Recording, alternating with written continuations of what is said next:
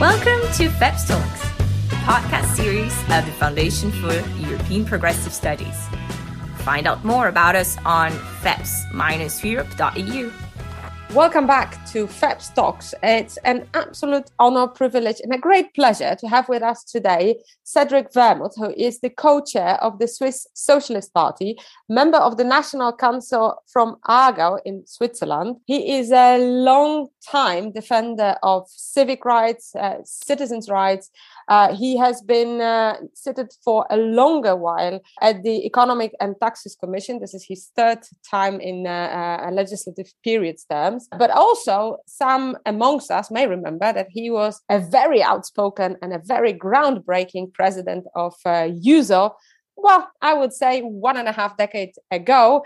Cedric, it's absolutely lovely to have you with us. Thank you for finding time. Great honor to see you again after all these years. Look, let me cut down to the chase, because in the European circumstances, there is a lot of optimism about the state of socialism and social democracy, especially following the elections in Germany and in Portugal. But you actually took responsibility for the party after 2019, very difficult election, historical low, some might say. So being, I would say, still a fresh chair and having clearly a lot of ideas, I was wondering if you could share with us how you see the state and the future of socialism and social democracy that you are one of the leaders of. Thank you for inviting me and having me on this conversation. I think there are specific topics related to Switzerland, but of course we are also in the European tendency, and everything that happens in the rest of Europe, even if we are not a member of the European Union, has a direct influence on a small country like Switzerland. Going back to the 2019 election, I think there are maybe two takeaways that are very central, very important for social democracy. First of all, is that although the party was on a historic low, the left as a whole is on a historic high. But it is foremost, it was the Green Party and to some part left-wing, radical left-wing that won the elections after years actually of elections that have been won on the local level and cantonal level by the Socialist Party. So that means we had a real shift in society towards the left, which has come in Switzerland foremost by the feminist movement and then by the climate change movement, of course, but which has gone to the Green Party. The Green Party is quite on the left wing in Switzerland. It's not the same as in other countries, but of course, it's not social democracy. That's the first thing to take away. So there is a movement in our direction, but we have failed to capture it. And the question is why? And we have given two answers to that question. The Social Democratic Party of Switzerland has always been very strong in defending workers' rights, in defending working class movement. We have actually never lost to that extent, as has been the case in other countries, the working class basis, social state, pension system, etc. But under the wave of neoliberalism in the 90s and 2000s, we have a little bit lost the capacity of imagination, of making suggestions, putting forward ideas that were, in a sense, modern also, that showed how we could imagine a more social democratic future with reforms of the pension system that does not mean privatization, but that means putting even more solidarity into the system that could work for the majority of the people. So we were too much on the defensive side on the one side. And on the other hand, we have to be very honest, we missed the huge wave of especially young feminist activists, and we did not enough integrate them to our party. And that's the thing we're working on now with my co-chair, Mattea Meyer, to really open the party to the activism on the streets. We see a historic high of political engagement in Switzerland on the referendums. We vote 4 times a year and in NGOs, etc. And we have to open up the party as a platform for everyone seeking to bring something to the table for more justice and openness of society. And that are the two main things we're trying to work on. Let me stay on that topic for a moment, because you use very strong words. You also went back to the experiences of the financial crash and crisis. And I think it's safe to say that you are a very outspoken anti-capitalist, isn't that so? I mean, that's we were discussing that a little bit, if it's a compliment or an offense in itself. So I have to ask you about that. So what is the modern anti-capitalism? You've mentioned workers' movement. You've mentioned the need of defending the vulnerable, standing for workers' rights, standing with the movement. But how do you see the anti-capitalist approach fitting in the reality we have today? What are the more ideological and practical aspects of it? Of course, if you had asked me that probably 20 years ago, I would have answered just saying or crying anti-capitalist slogans on public events would be one of the ways to do. I'm still convinced that we need a new model of society, which is shifting the center of society away from profit making to the common good. Well, I would try to rephrase it and to put forward ideas that show what we mean with post-capitalist future. And that's I think the big work, to show that we're not just lost in a utopian world, but that we are able to connect the daily experiences people make with what we mean as a post or anti-capitalist societies. Maybe if I could cite two examples. One we tried to develop during the times at the Young Socialists still, and we're working on now, is the inequality gap, which we attacked by making a proposal to the Constitution, amendment to the Constitution. In Switzerland, you can amend the Constitution by popular vote 4 times a year. If you are able to get 100,000 signatures from citizens, you have a popular referendum directly. That's why we're always in constant campaigning style. And we made an amendment to the Constitution saying that the highest salary within one company should not be higher than 12 times the lowest salary. And that was a way of quite radically confronting inequality. At the same time, a majority of the people, at least at the starting of the campaign, was in our favor, because 12 times higher salaries for everybody, if you talk about this, that's quite a rational approach. Of course, we lost the vote at the end because there was a huge campaign of economic lobbyists, etc., against it. But I'd say we took away some moral victory on that, because people understood what we were talking about. It was not just this abstract concept of another society, but showing how inequality directly related with their daily experiences in their working place. The second thing we're now trying to elaborate is an idea on, for example, how to tackle the housing crisis in the cities, and saying, well, there is a direct connection between the very fundamental idea that there is a right to make profit with housing and to sell housing to people, or to make a rent. Why not making it just a right of every citizen in our country? And after the financial crisis and also the COVID crisis now, I think it is the duty of the left to use that moment to tackle very fundamental questions. We've seen what it meant if you have health systems that are based on privatization, on class medicine. Actually, there is no national coordination. You've seen what it means if we do not invest in people working in that field. And there is some gain of consciousness, actually, at least in Switzerland, I'd say. We just won a popular referendum that put for the first time an amendment by the trade unions, passed a popular majority by a very large margin, an amendment that is now that forces the Confederation and the cantons to invest directly in the working conditions of workers in the healthcare sector. And that's a very concrete thing we could take out from the crisis and show people how we imagine this better future. And I think that's the approach to do, not to fear the power of big companies and corporate issues. And that's the approach. We have the impression that there is a large understanding that the model of putting every country into concurrence, that this model of everybody against everyone, of racing to the bottom in taxes, has come to a very critical point, and it is our duty to use that. Actually, even if, of course, Olaf Scholz is maybe not the most outspoken left-wing social democrat, I think if you look at his program and what he's putting forward, he's going the same direction. I mean, the idea of a minimal salary regulated by the state would have been impossible 15, 20 years ago in Germany. Now it's become kind of common sense. And that's the way we try to put forward anti-capitalist reforms in Switzerland in the very special conditions that in our country, of course, the financial sector has a huge power. And that's like the main opponent in all that debate. Let me also ask a sort of follow-up question on that one, because you've spoken now quite a lot about the care economy aspect, about the welfare state aspect. You spoke about equality and reading clearly the principle of democratization of the workplace. Yeah. I know you are also very strong on the issues such as putting the cap on the salaries.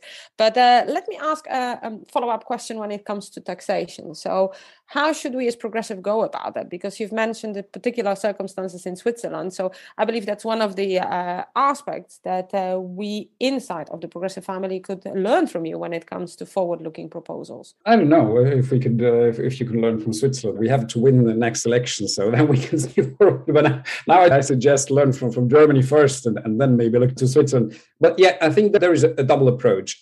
First of all, we've taken a quite hard stance on the debate on the OECD reform on minimal taxation. Of course, Switzerland is one of the countries that has to put up its taxation because we are way below 50% in most of the cantons. And we have been entering the debate now by saying, okay, we probably should change the attitude toward big companies and global capital by saying if there are really big corporations that say, no, paying taxes, paying 15% is way too much, we're not okay with that, then maybe the moment has come for democracy to say, well, then go. Okay, we don't need you as a society. If we have to change this paradigm of whole countries and a whole society being dependent on some CEOs and big corporations who try to get out of global solidarity and financing of the social state more and more. That's the first thing, to take a very hard stance on taxation and to say, well, taxation is actually here to correct the injustice that is very fundamental in a capitalist economy, even it also has a lot of advantages. And the second step, and I think that is the obvious question that is always difficult for socialists, is not only to talk about taxation, but taking the idea of democracy very serious and saying, well, there are things that should not be put on the market. Let's say there is a reason of putting again on the table the question of common good and should everything be private. I think no, healthcare system should not be private. Education should not be private. Pharmaceutical companies can be private, but there must be a first stock of public investments so that vaccines are distributed fairly on the whole world and are available to the whole population, and not just to those who can pay that. I think the time has come to put that on the table again, bearing in mind that there has been a very catastrophic experience with that kind of ideas, which means we have also to take a critical concept toward the state. The state is not always the solution, but there are ways like corporations and etc. that could be a very interesting model. And that's the kind of ideas we're trying to put forward step by step now in the debate. You've mentioned in the previous intervention also the question of climate change. And when we started the conversation, you said, look, there is a potential of progressivism, but also some of the progressive voters are floating away to the Green parties and so on. Now, of course, as Social Democrats, especially now in European context, we've been very outspoken about the European Green Deal. And I know that it's something also close to your heart. Yes, of course. I think there is a two-way approach. We support. We should support every step in the right direction. So we have some questions on the European taxonomy. We're not sure if this is a very great idea to do it that way. But I think we should be in support of every small step towards a greener ecology, also greener capitalism. That is a step we have to go there. But we have to take it very seriously. What happened in the last years. At the same time, with the right-wing movements and also in our country with left-wing climate change movements. We just lost a popular referendum in June on a law that would have put Switzerland on the forefront and in the fight against climate change. What was the problem? The problem was that the law was based on the idea that climate change is, in fact, an individual problem. That is a problem that everyone has to deal with it, the way of his or her life by itself, and that everyone has to pay for what she or he does wrong in treating climate change. For example, using a car, and that the prices should go up for using cars and buying gas for the cars. And majority of the population refused it. And if you talk to people, if you look at the polls that have been made afterwards, it's not a majority that said no to a climate change or tackling climate change as a policy, but no if it is the people only who pay for it. And if companies were exempted from that law, and the airplane industry was exempted from that law, and there was no direct tax that would have shared the burden with those who can pay actually for it. And that's what we are now trying to change. And we just elaborated a new amendment to the Constitution that we're going to start to try to get the signatures for, that say, well, we should understand the question of climate change as a part of public services, as a part of public investment. And we put investment in infrastructure first, because 2/3 of our ecological footprint is determined, in fact, by the way we produce, by the way the state is organized, by the way the economy is organized. And then we've made the experience that people are okay to change their way of life if everyone does the same. If the big companies have to, if the millionaires have to, then they're okay to do it. But they're not okay with it if it's just the small guy and the small woman on the street who has to pay for everything. And that is, I think, the socialist approach to that question. Actually, again, I think what Olaf Scholz did in his campaign, to put the perspective of a better future and not just the catastrophe in the center of the debate, and saying we're doing that for better jobs, for a better future for everyone, for a fair society, less dependency on big oil, on big companies, and the more regional organization of the economy. That's exactly the way to go. And because you've been making parentheses with the campaign of Olaf Scholz and with what the SPD has been proposing, one of the issues that seems to still be having a lot of open questions in the socialist family is the question of migration and inclusive and just societies. I know you're very passionate about that, but at the same time, we of course have seen what happened in the referendum in Switzerland when it comes to the issue of migration. There is a big volume of, on one side, Swiss citizens working inside of the other member states of the European Union. There is a large EU population that is residing and working in Switzerland. But this is only, of course, a very small group of those who are in need and in a search of a better future.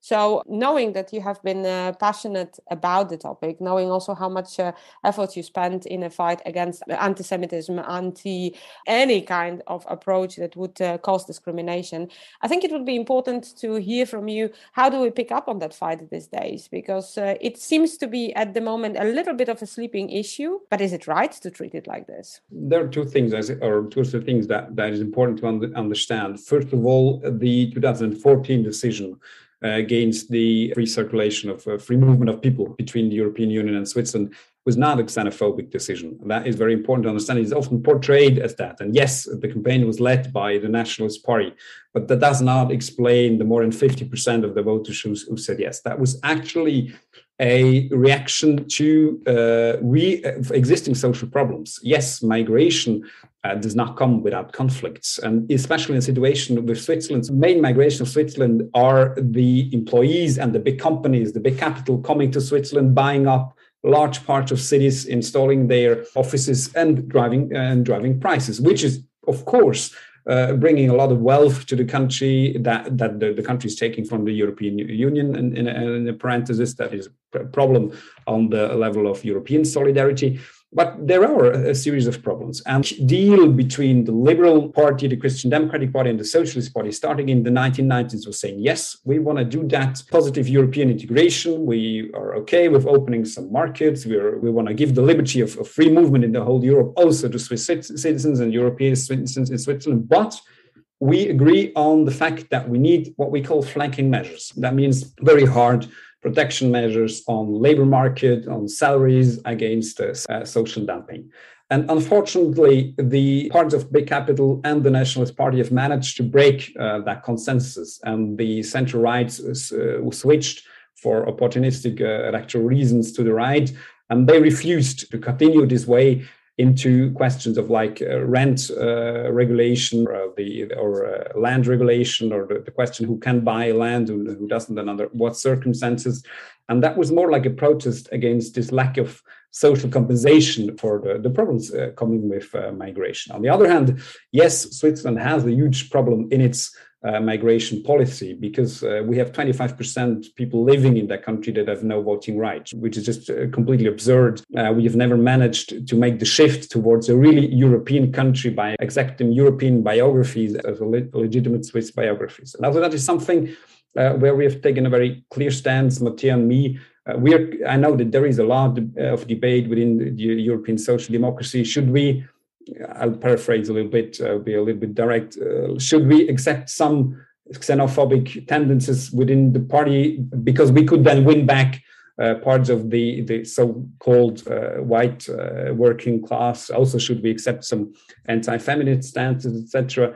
We're convinced that this is completely false. We're convinced that in the long run, politicians on the left only can win if we're honest about what we stand for. And that's why we take a very, very progressive stance, like that's the word I was searching for, on migration, on feminism, and saying we're defending on the first line humanitarian rights, asylum rights, and also the rights of migrants in Switzerland to get the Swiss passports, political rights, more or less when they arrive and when they decide to live in the country, and to take up that fight very directly with the nationalist right wing.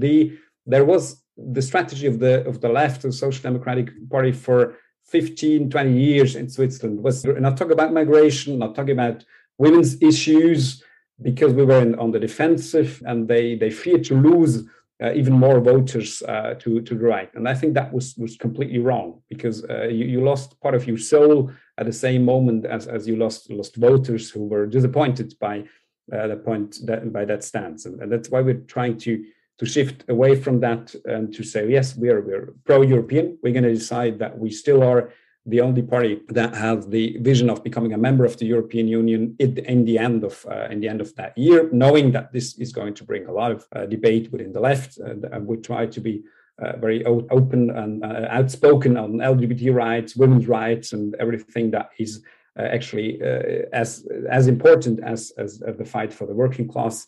And we're taking a very progressive stance on migration and all these issues around that debate. I suppose that in our conversation, the question of the European Union has been a big cliffhanger. Now, I, of course, know that under your leadership, Juso have been always very outspoken when it comes to the pro-European stance. You've just said it also now, that the party is the only pro-European one. Let's talk a little bit about that, because I mean, we have a set of bilaterals, we have a set of the agreements between the European Union and Switzerland. But still, if you look, at media headlines, the main one that comes from the political Euroactive, you name it, is in order to dance, you need to have two people, and it seems that we can't dance together. So how do you see the prospects for those relations? Because it's a very important point on your agenda, and you put a lot of political capital behind it. I think there are 2 points of two perspectives that are a little bit different. First of all, I know that this is difficult to understand for our European partners, but European politics in Switzerland, as we are not a member, is always very strongly a debate within Switzerland. And the main problem is within Switzerland. The main problem is that the consensus has fallen with the liberal right to say yes to market integration, to opening markets, but extending workers' rights, labor market protection, and the expansion of the social state. And there is a clear evidence now, and also political stand, that the people of this country do not agree to open their markets and open public services to the European Union if there is not a guarantee on direct democracy, on labor rights, and protecting worker rights. And for me, what is very important to say in this format is that we support that point of view, but never in an anti-European way. We're convinced that this is part of the fight of the European socialists, trade unions, left-wingers for a more social Europe. That's the perspective we try to take. If we defend labor rights in Switzerland, it's always the labor rights for Europeans working in Switzerland and Swiss people working in the European. It's never something to protect the Swiss against the European Union. That's completely rubbish. That's what the nationalists are, of course, trying with some success to put forward, but that's not our perspective. And the problem with the framework agreement was, for example, that the neoliberal right wing that was leading, unfortunately, the negotiations with the European Union found a solution with some very, very liberal people on the labor departments within the Commission, the European Commission, and suggested a weakening of the labor market protection regime. And that's something that is unacceptable for us. If we would do that, if we would allow social dumping on salaries in Switzerland, in 10 years, we would have a majority against the bilateral agreement. So that has led to a very complicated situation, one we're not happy about. We want to find a new solution with the European Union, and we're desperately in need of the support by European socialists, Democrats within the European Parliament and in the countries, that they help us to get the necessary right to protect the Swiss labor market, which is a very special labor market. Salaries in Switzerland are 2 times as high as they are in Germany or in Austria or in France. The living, it's not just because we're very rich, but because living costs are extremely high in Switzerland. And that's why we need to defend that. And there is a space of solutions. And we're looking forward to the implementation of the new amendments that are brought now for the minimal wage in Europe and the social pillar. And we really hope that the social democrats are going forward in this direction, that we can join this new wave. That's the hopeful perspective, actually. Well, hopeful perspective is what we are exactly looking as the grand finale for what has been a phenomenal podcast. To wrap it up a little bit, you said that what we need is inclusive and imaginative social democracy. That was your opening remark. Also, when it comes to, how to gear up the party that was founded in 1888 and needs to keep on afloat, keep on being a modern one. But let's say, let's take it for the sake of optimism and intellectual challenge. If we were to record this podcast 5 years from now, if we were to reconvene, what would be the 3 things that you as a co-chair of the party would say, this we will have to accomplish in order for me to come back to the podcast and say, that's how we improved social democracy. That's how we improved Europe in concrete terms in the next 5 years. That's not a lot, I know. But, politics is usually 24 hours cycle these days. So, I'm stretching the limits here anyway. We decided to fight on 5 dimensions, but I'm not going to answer as a politician because you said 3 and you're the boss here. I'm going to take it down to 3. The 3 most important. I think the first thing is bringing together feminist fights with trade unions, with the climate change movement. And we can do that. For example, what we're trying to work on now is a common proposal with all these the 3 movements on the reduction of working time in Switzerland. That would respond to the need for care revolution that could bring down production to a level that would be sensible to the use of resources, and that answers the demands of workers in Switzerland to get a share of the wealth that's created in the country. So that's the first thing, bringing together these big 3 movements, also with the migration movement, and going to finding a common way to go forward. Second thing is, I think there is a very traditional part that we should not forget, and that is coming back now also with the pandemic. That is the defense of workers' rights in their workplace, decent salaries, decent working conditions, also in the circumstances and under the threat and possibilities of digitalization, of the new possibilities of that technology.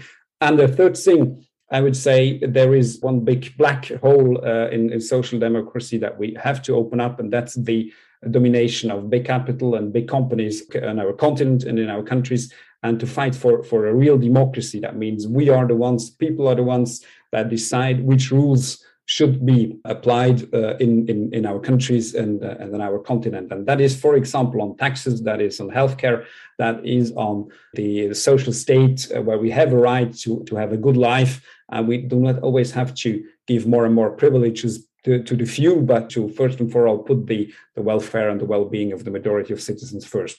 If we can change a little bit the life of Swiss people in these 3 dimensions, I'll come back and tell you how to do it. And if I don't, I'll get the lessons from the European left. Well, I do hope that we are appointed for at least within 5 years to take stock, and we wish you all the best of luck. This has been most inspiring conversation, and I think that what I'm taking from that is how to make social democracy strong, how to make it have a greater sense of integrity and how it makes to serve the people for what it was established to begin with.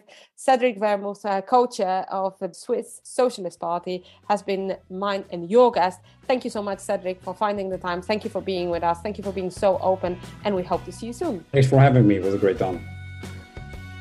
Thank you for your attention. If you found our conversation interesting, do not hesitate to share it on social media with the hashtag FEPS Talks. More is yet to come. Stay tuned.